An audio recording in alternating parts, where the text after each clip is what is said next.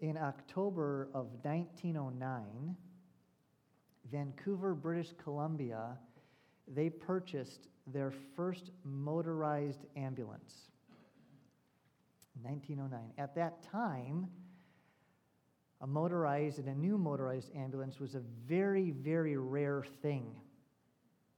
However, the city of Vancouver, British Columbia, spared no expense to get the best possible and available vehicle, and that was a Model 740 ambulance from New York. You know how much the city of Vancouver paid for that ambulance?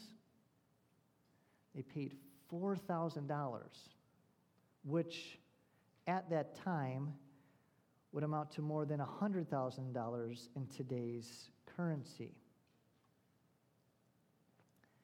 The day after the ambulance was put into use, the local newspaper ran this headline: "City's first ambulance runs over tourist." That's right. Just hours after being on the streets, the ambulance accidentally killed an American tourist from Ohio who'd been shopping in downtown Vancouver. True story. So get this. The first passenger in the ambulance went to the morgue. Right? A vehicle that was intended to help ended up doing what? Causing harm. Now, I don't know if you've ever ridden in an ambulance or not. Hopefully you haven't. Because most often when an ambulance shows up on the scene, something tragic has happened, right? It's usually nothing good. Well, this morning, David finds himself in a situation, he finds himself in a setting where multiple ambulances would have been called. You see, in our text this morning, David returns to the town that he's been staying at for 16 months. He and his men and their families and their wives and their kids. He returns to the town of Ziklag, only to find that the entire town has been burned to the ground. Not only that, all the residents of that town, since he's been away with his men, have been kidnapped and taken away. You see, Faith, in 1 Samuel 30, David finds himself in a situation that many of us have experienced. And that is, David finds himself overwhelmed. He's overwhelmed, as we're about to see, with grief. He's overwhelmed with sadness. He's overwhelmed with pain. He's overwhelmed by the tragedy that has just fallen upon his family and the families of his men. And the question that the text raises as we're studying the life of David is this, and that is, where will David turn to for help? Where is he going to turn to? Who is he going to turn to in the face of such an overwhelming tragedy? Where is he going to look for guidance? And Faith, this really is the question you and I are confronted with every time we experience an overwhelming situation, isn't it? Where are we going to turn? What are we going to look to when the circumstances and difficulties of life seem overwhelming? Now, I'm not going to insult your intelligence. All of you know the Sunday school answer to this question, right? Can we just get that on the table? We all know the Sunday school answer to this question. Yet, why is it that we often fail to do what we know we're supposed to do? Why is it when tragedy or difficulty comes upon us that we often turn to things that we know intuitively cannot deliver or provide what we're seeking? Well, I believe our passage this morning provides some helpful answers to that question. So if you would, please turn with me in your Bibles to 1 Samuel 30. That's page 251 in that paperback Bible in the seat in front of you. As you're turning there, let me give you the context. Last week, we looked at 1 Samuel 29, a very short chapter, a chapter that resolved the conflict and the predicament that David got himself into through lying. And in that short chapter, we learned this really foundational biblical truth, and that is, you need deliverance from yourself, not through yourself. Do you remember this? This chapter, chapter 29, illustrates, David's life illustrates in this chapter this foundational biblical truth that, friend, if you can hear my voice, you need deliverance from yourself, not through yourself. Right? As we've been studying the life of David up until this point, we've learned that he needed to be delivered from lions and tigers and bears, oh my, right? As well as the Philistines and Saul. Yet arguably the greatest deliverance David needed was from himself, right? In faith, David is not alone. Because of indwelling sin, you and I are in need of deliverance too. And praise the Lord, that is precisely why Jesus Christ was sent to earth. For what does the Apostle Paul teach us in 2 Corinthians 5, verses 14 through 15? A passage no doubt many of you are familiar with. Remember what he says there. Paul teaches that Christ died for all, so that those who live might no longer what?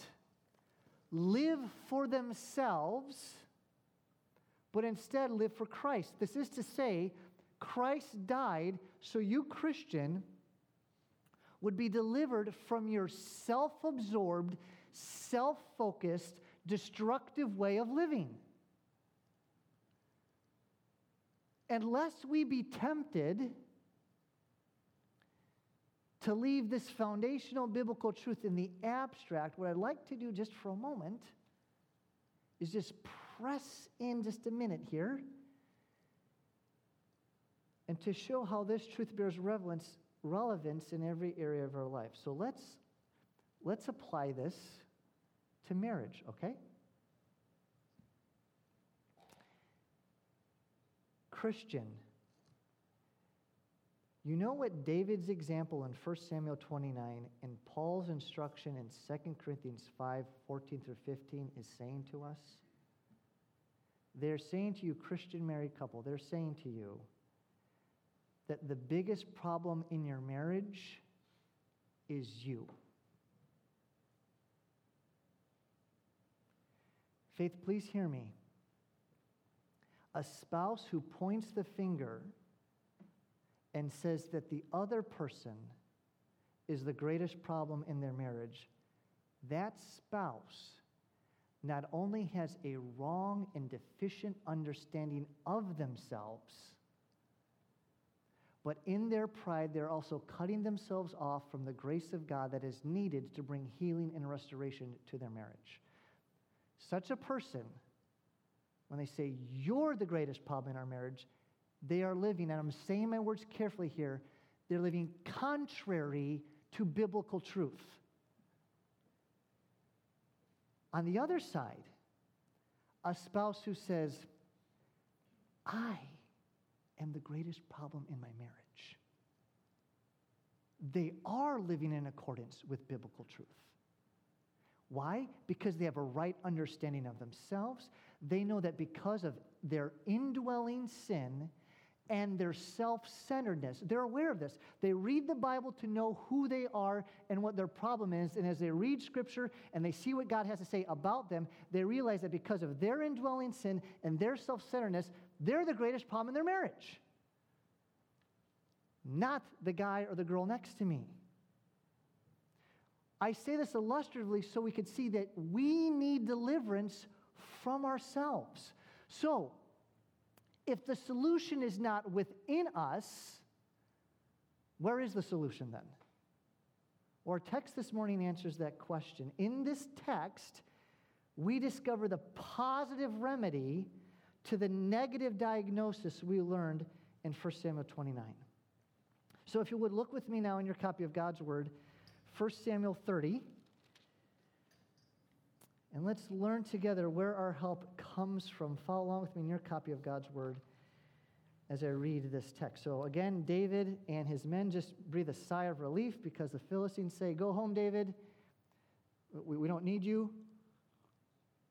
So they make the long trek back, and we pick things up in verse 1 of chapter 30. Now, when David and his men came to Ziklag on the third day, so it's been a long travel. Okay, these guys have been traveling for a while. On the third day, the Amalekites had made a raid against the Negev and against Ziklag. They had overcome Ziklag and burned it with fire and taken captive the women and all who were in it, both small and great. They killed no one, but carried them off and went their way. And when David and his men came to the city, they found it burned with fire, and their wives and sons and daughters taken captive. Can you imagine that?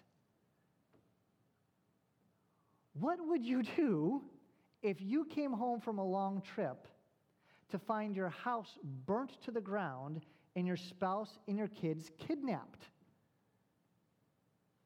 Can you imagine? How awful. Look at how David and his men respond there in verse 4, or verse 5. Verse 4. Then David and the people who were with him raised their voices and wept until they had no more strength to weep. They're exhausted from traveling 3 days. They get home to this situation, and they wail and they weep and they cry till they have no more. They're completely spent. Verse 5. David's 2 wives also had been taken captive. Ahinoam of Jezreel and Abigail, the widow of Nabal of Carmel. Now, let's just think here for a moment. Why do you think the author specifically mentions that David's wives have been taken captive? Because I want you to think about this. This is an unnecessary detail. Because earlier in verse 3, the author clearly told us that everyone was taken, women and children, right? In verse 3. So why is the author making mention of this? Why do you think? Why do you think the author is doing this?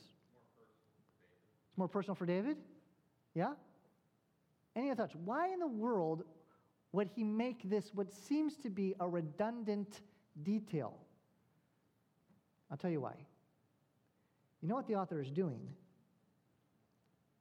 He's widening the lens to help us see how this particular story in David's life connects to the overarching story of the Bible. Stay with me here, okay? In the opening chapters of the Bible, we learn that God created Adam and Eve in his image. We all remember this, right? However, they sinned when tempted by Satan, and consequently, we now are all under the curse of sin and the judgment of God. As sons and daughters of Adam and Eve, we are sinners by nature and by choice. We're still, as Basil articulated a moment ago, because of our sin, we all are alienated from God and under his wrath.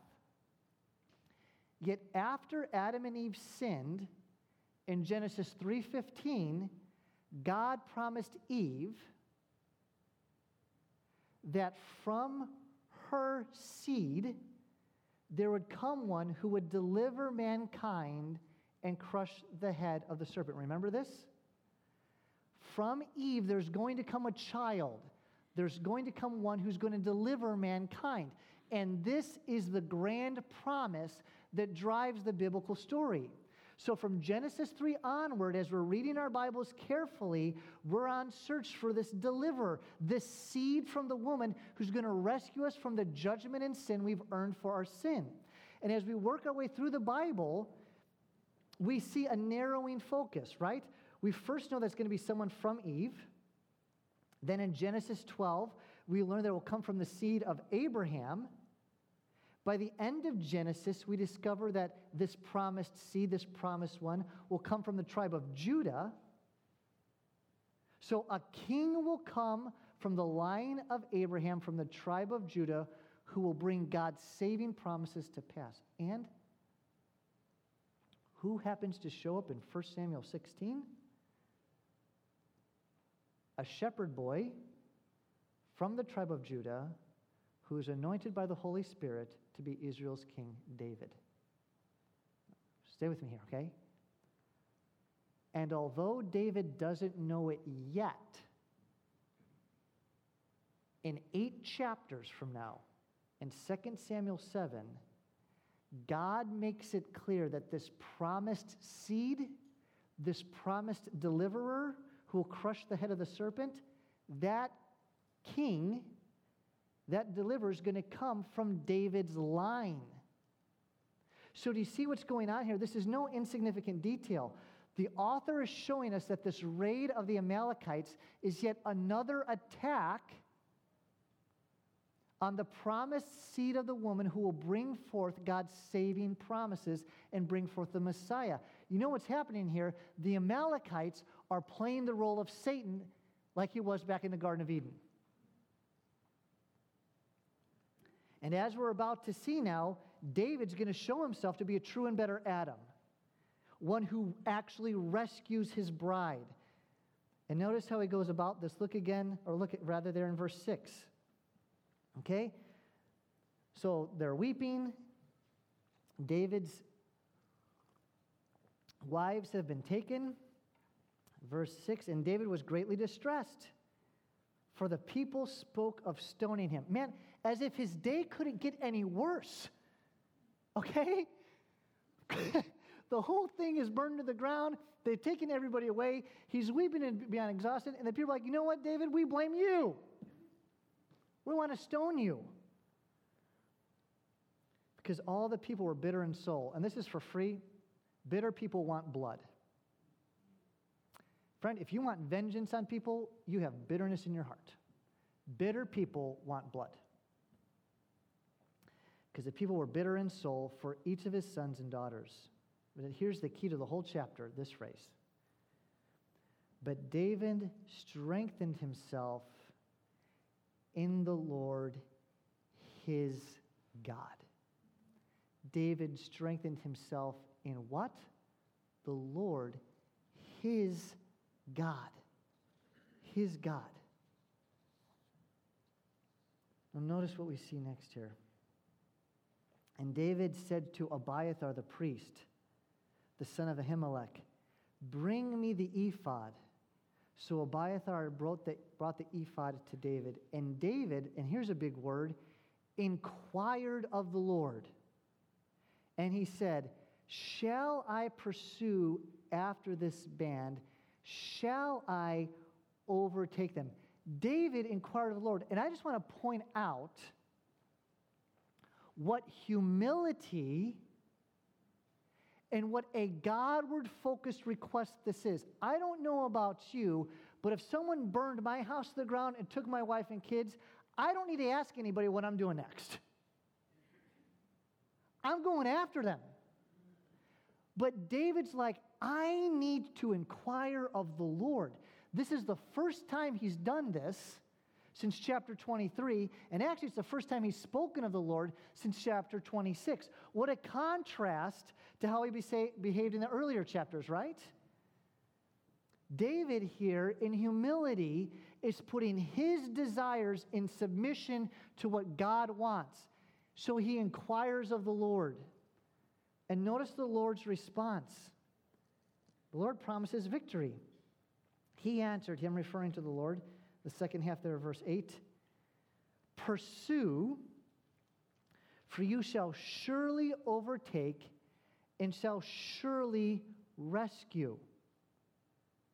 So David set out, and the 600 men who were with him, and they came to the brook Bezor, where those who were left behind stayed. But David pursued, he and 400 men. 200 stayed behind, who were too exhausted to cross the brook Bezor. Now, I want you to just understand for a moment. Don't misunderstand these guys to be weak. Don't misunderstand them to be wimps. Remember, they had traveled 3 days back to Ziklag. They then wept till they had no more energy. Then David inquires of the Lord, and they get ready, and they head out for another day's journey to find these guys. These guys are spent and exhausted.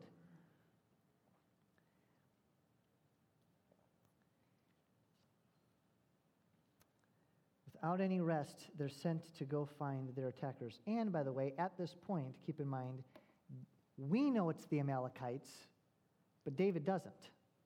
That is until what we see here in verse 11. So they're going on their way, verse 11. They found an Egyptian in the open country and brought him to David. And they gave him bread, and he ate. Notice how generous David and his men are and kind they are to this guy. They gave him water to drink. They gave him a piece of cake of figs and 2 clusters of raisins. You know what? It would have been as good as that dessert that Sarah brought, okay? Just good, delicious food, okay? And when he had eaten, his spirit revived, for he had not eaten bread or drunk water for 3 days and 3 nights. And David said to him, "To whom do you belong? And where are you from?" He said, "I am a young man of Egypt, servant to an Amalekite, and my master left me behind because I fell sick 3 days ago. We had made a raid against the Negev of the Cherethites, and against that which belongs to Judah, and against the Negev of Caleb, and we burned Ziklag with fire." And David said to him, Will you take me down to this band?" And he said, "Swear to me by God that you will not kill me or deliver me into the hand of my master, and I will take you down to this band." Consider the kindness of God's providence here, right? This Amalekite master left this guy for dead. He was sick. He was probably dead weight. So he was like, you know what? We're just going to leave you to die. Think about it. Little did that Amalekite master know at the moment that his discarded slave is ultimately going to prove to be the undoing of him and the entire Amalekites, right? What a coincidence. Right? Our coincidences are God's providences. Verse 16. And when he had taken him down, behold, they were spread abroad all over the land, eating and drinking and dancing because of the great spoil they had taken from the land of the Philistines and from the land of Judah. As many commentators have pointed out, the fact that they are dancing, it's not like they're just partying at a disco or anything like that. Dancing was often associated with religious celebrations. What the Amalekites are most likely doing is they're singing and worshiping to their pagan gods, thanking them for these spoils. And as we're going to see, there's the underlying echoes back to the Exodus here, right? Like the Egyptians of old who are celebrating their gods, they're celebrating their gods, but like a new Moses, David is going to come in and show them what's up. All right? Verse 17. And here it is. And David struck them down from twilight until the evening of the next day.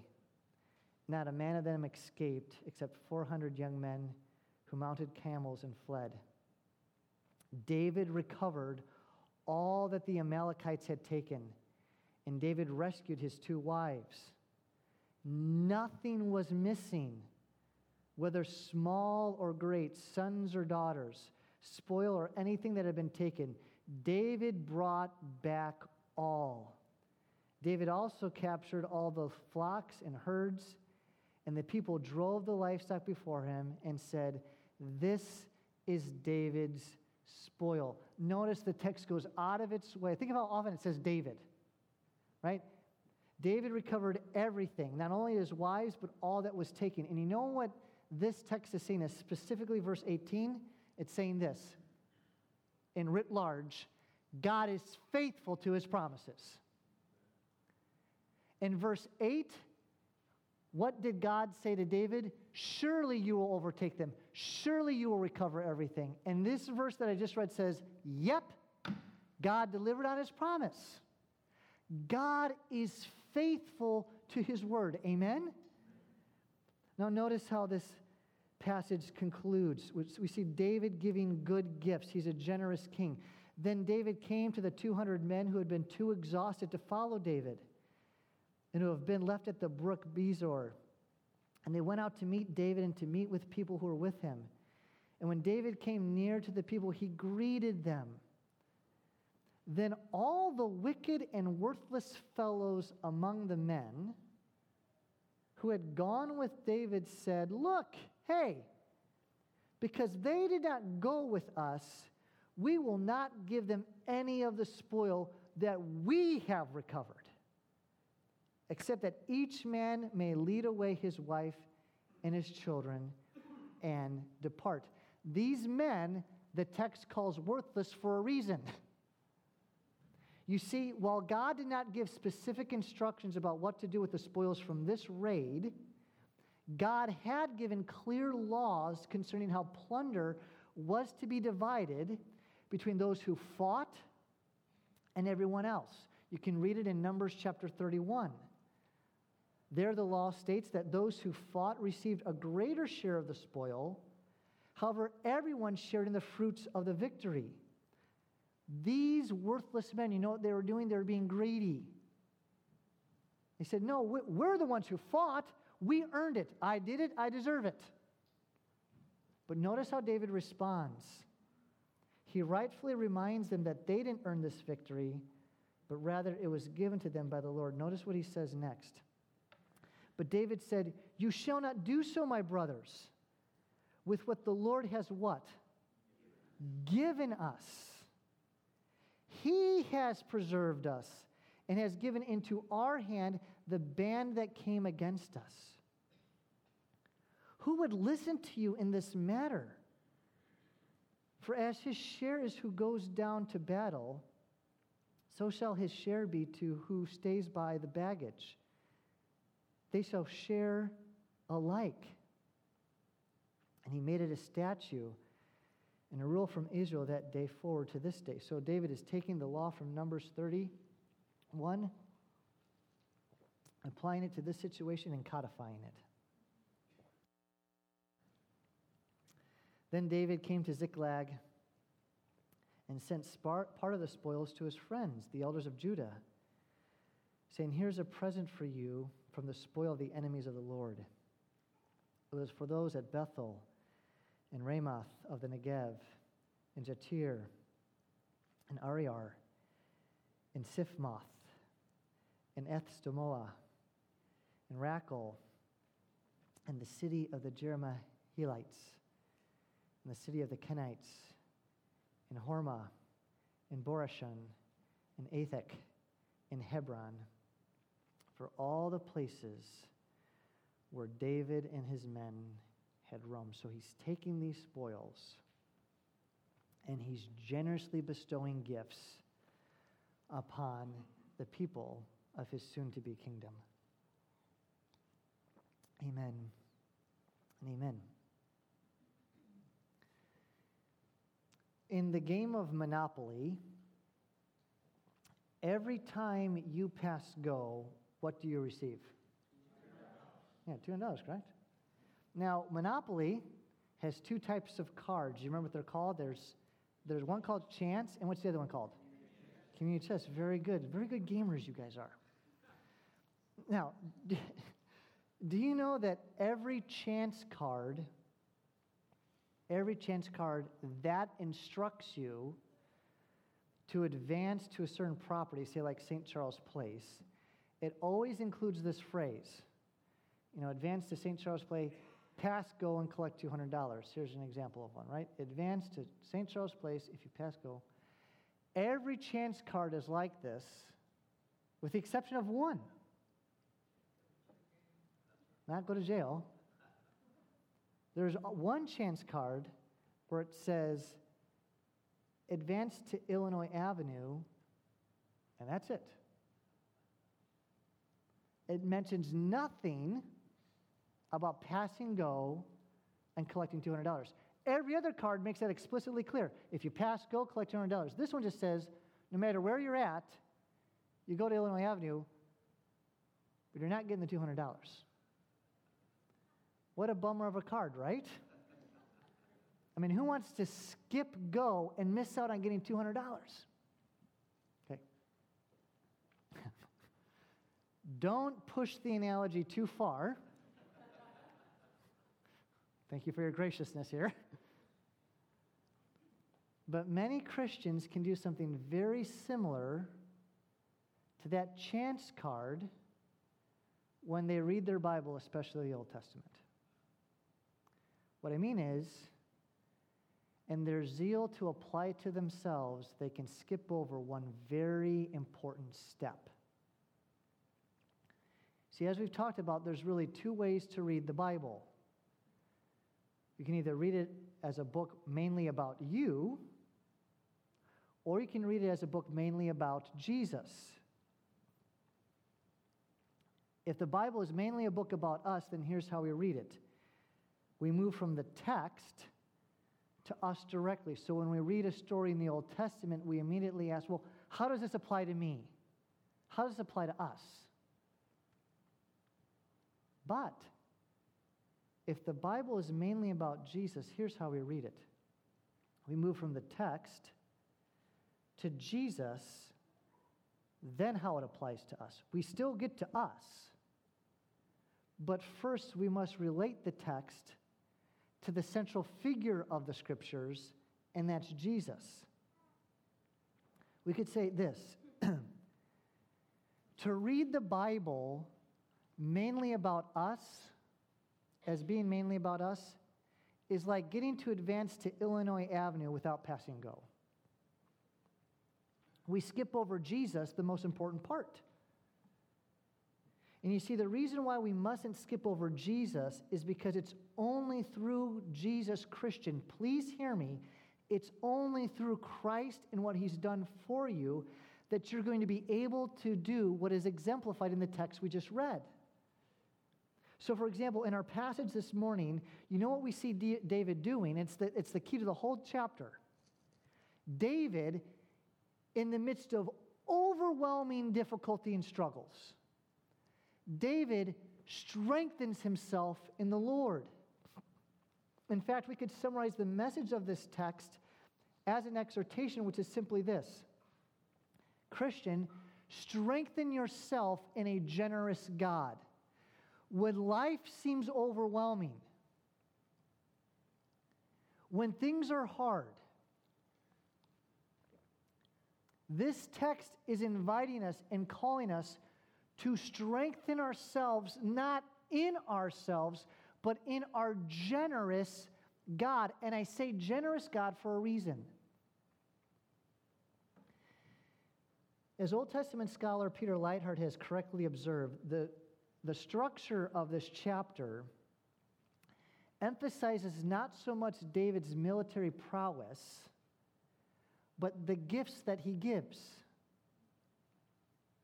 This text is trying to highlight the generosity of David as a king. I mean, especially the second half, right? However, it needs to be stated that the only reason why David is both generous and has anything to give is because it first came from God. Amen? That is, it was God who strengthened David and gave David the victory. God generously strengthened David. And faith, the way we strengthen ourselves in the Lord, is through David's son, the Lord Jesus Christ. Stay with me here. You see, Christian, because Jesus himself, who lived the perfect sinless life we failed to live, because Jesus perfectly strengthened himself in the Lord, in the overwhelming situation of the Garden of Gethsemane, Because he strengthened himself in the Lord, he was then able to joyfully go to the cross to save us from our sins. Jesus is the promised deliverer spoken of in Genesis 3:15. So because Jesus was obedient and exemplified all that we are called to be, this means so that now all of us who belong to God by faith in Christ, we have the Spirit of Christ dwelling within us to empower us to do the same. You see, as David illustrates in this text, and the Lord Jesus models in the New Testament, you want to know what it means to strengthen yourself in the Lord? To strengthen yourself in the Lord is to very simply this. It's to listen to and obey God's word. It's to remember the promises God has made to us through his word, then live in light of them. We're able to relate to the Lord and strengthen ourselves in the Lord because of what David's son has accomplished for us on our behalf. And I believe this text, and what I want to do is just for a couple brief moments here, I want to point out how I believe this passage emphasizes 3 reasons why we ought to strengthen ourselves in the Lord. Okay? So here's the main idea. Strengthen yourself in a generous God, a God who is gracious and kind. And the first reason that this text highlights why we ought to strengthen ourselves in the Lord and not something else is because troubles will overwhelm you. They will. Look at how this chapter begins. Look again at verses 1 through 4. When David and his men came to Ziklag on the 3rd day, the Amalekites had made a raid against the Negev and against Ziklag. They had overcome Ziklag and burned it with fire and taken captive the women and all who were in it, both small and great. Then verse 4, then David and the people who were with him raised their voices and wept until they had no more strength to weep. Troubles, friend, will overwhelm you. Who knows what well-known book begins with these words, okay? See, I'm going to read the first couple lines. See if you know what this is from. Quote, I went to sleep with gum in my mouth, and now there's gum in my hair. And when I got out of bed this morning, I tripped on the skateboard, and by mistake, I dropped my sweater in the sink while the water was running, and I could tell it was going to be a good job, yes. Yes. This is from the book, yes, with grandkids. Alexander, and let's say together, the terrible, horrible, no good, very bad day, right? As the title of the book suggests, the book follows Alexander through a series of, you guessed it, terrible situations. You know how the book ends? It ends with Alexander saying this. Here are the final words of the book. My mom says, some days are like that. Doesn't resolve anything. It just ends with him saying, some days are just like that. David in this passage is having a terrible, horrible, no good, very bad day. And you know what, friend? So will you. Because we live in a Genesis 3 world, to steal a line from Alexander's mom, some days are just like that.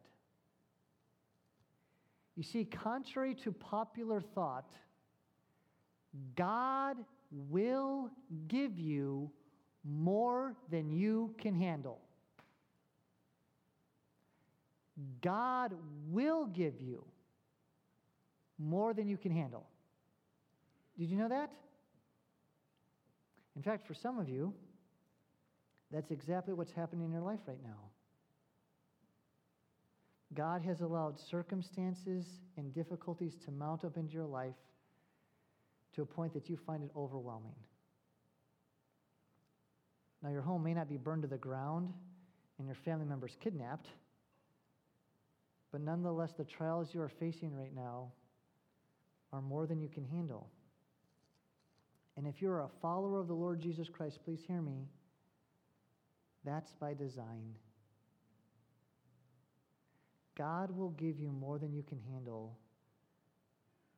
so that you would no longer rely on yourself, but that you would rely on Him. Hardships are the pruning hand of God to conform us more into the image and likeness of Christ. And indeed, often the deliverance we need in these situations is not circumstantial but spiritual. This is to say, in the midst of hardship, God wants to deliver us from ourselves and indwelling sin. And I just think these opening verses in the life of David and his men just illustrate what we see taught throughout the Bible, especially in the New Testament.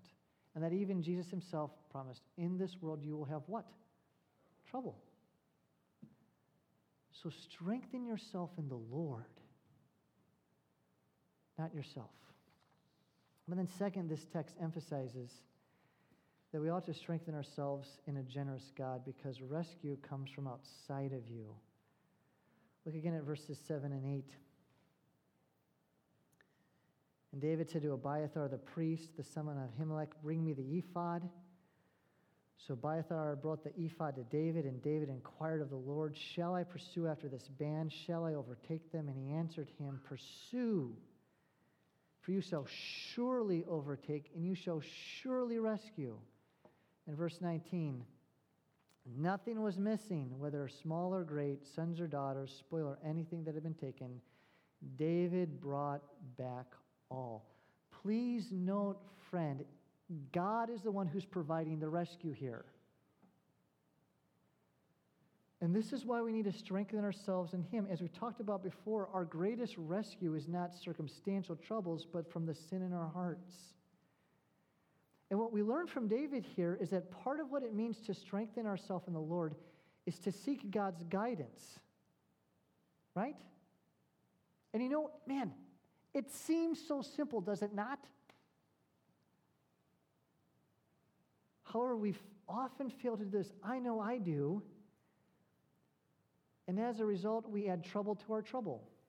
Right? As the hymn writer so eloquently put it, oh, what peace we often forfeit. Oh, what needless pain we bear, all because we do not carry everything to God in what? We don't turn to Him to seek His guidance. Indeed, you know what happens when we try to strengthen ourselves by ourselves and rely on our own cleverness and wisdom? We become like that ambulance.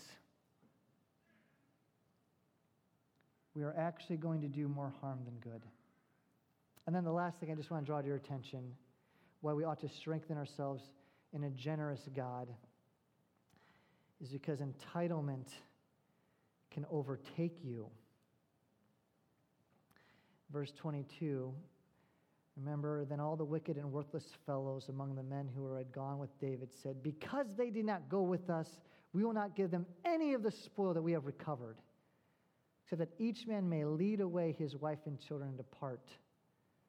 But David said, you shall not do so, my brothers, with what the Lord has given us. He has preserved us and given into our hand the band that came against us. I mentioned to you earlier, but you know what these worthless men thought? They thought this, I did it, I deserve it. You slackers couldn't make the trip. You just had to be in the cool shade by the brook. You don't deserve nothing. Faith and entitlement mentality had taken over their hearts. And I just wanted to say, just by application, friend, we are not immune from this. This is why we need to be strengthened in a generous God. Because notice what David says here. He corrects these worthless men by reminding them that it is not plunder they have recovered, but rather it is plunder that the Lord has given them. And it's urgent for Christians to see that for David, grace is not some theological concept, but I want you to notice God's grace is a worldview for him. It's a lens by which he processes and interprets life. Indeed, we hear echoes of what Paul says to the Corinthians when he rebukes them in 1 Corinthians 4, do we not? Remember what Paul wrote in 1 Corinthians 4:7? What does he say to rebuke the Corinthians? He says this. He says, what do you have that you have not received? That's the same message David is saying. What do you have that you did not receive? Faith, for these worthless men, an entitlement mentality overtook them when it came to their work.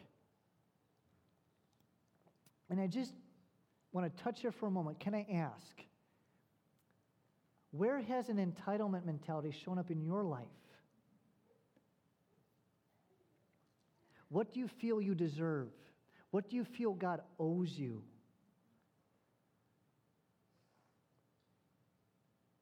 Here's an even better question. What are you bitter about?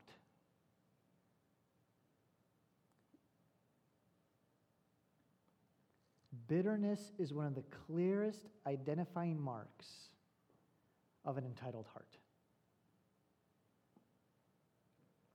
So, faith, the application here is to believe what David and Paul are teaching us, and that is to view all of life as a gift of grace.